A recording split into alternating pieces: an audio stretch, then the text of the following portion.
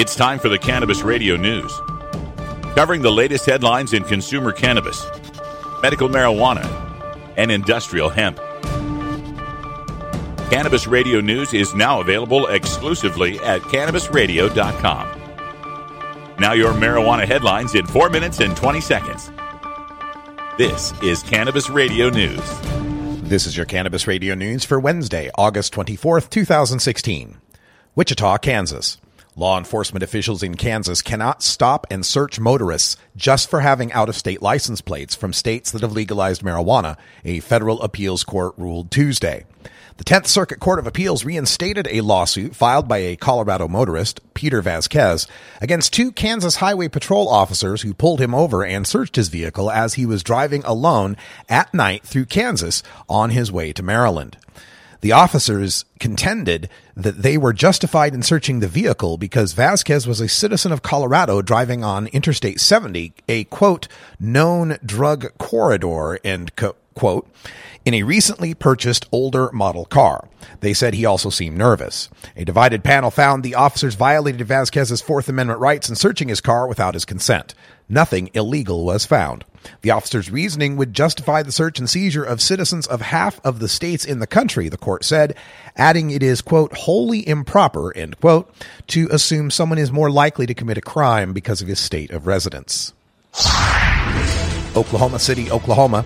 Secretary of State Chris Benge's office has finished counting the signatures on a petition drive to put Oklahoma medical marijuana legalization before voters.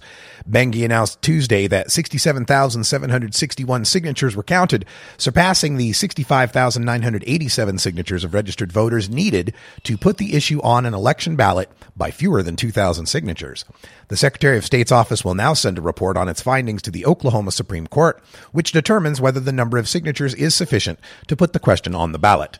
If approved, doctors would be able to recommend a patient at least 25 years old for a state-issued medical marijuana license, allowing them to use marijuana and possess up to 3 ounces, 6 mature plants, and 6 seedlings.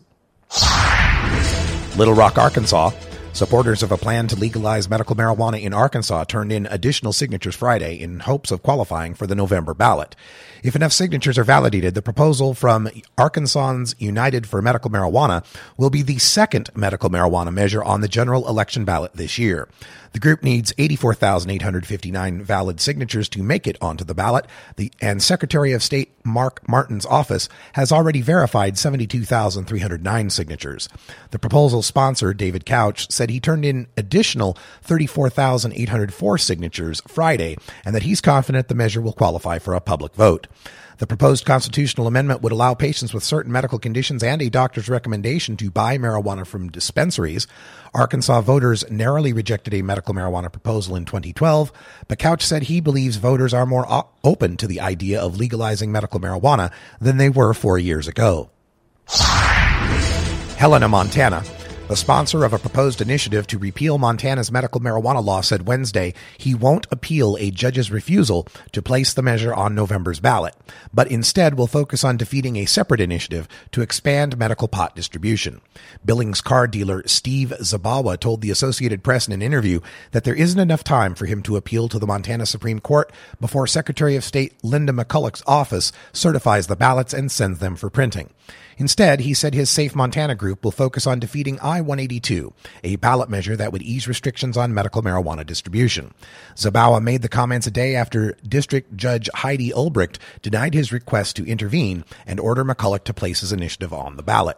The initiative fell more than 4,100 signatures short of qualifying. Zabawa claimed thousands of signatures gathered for the measure had been lost or improperly invalidated. Lansing, Michigan.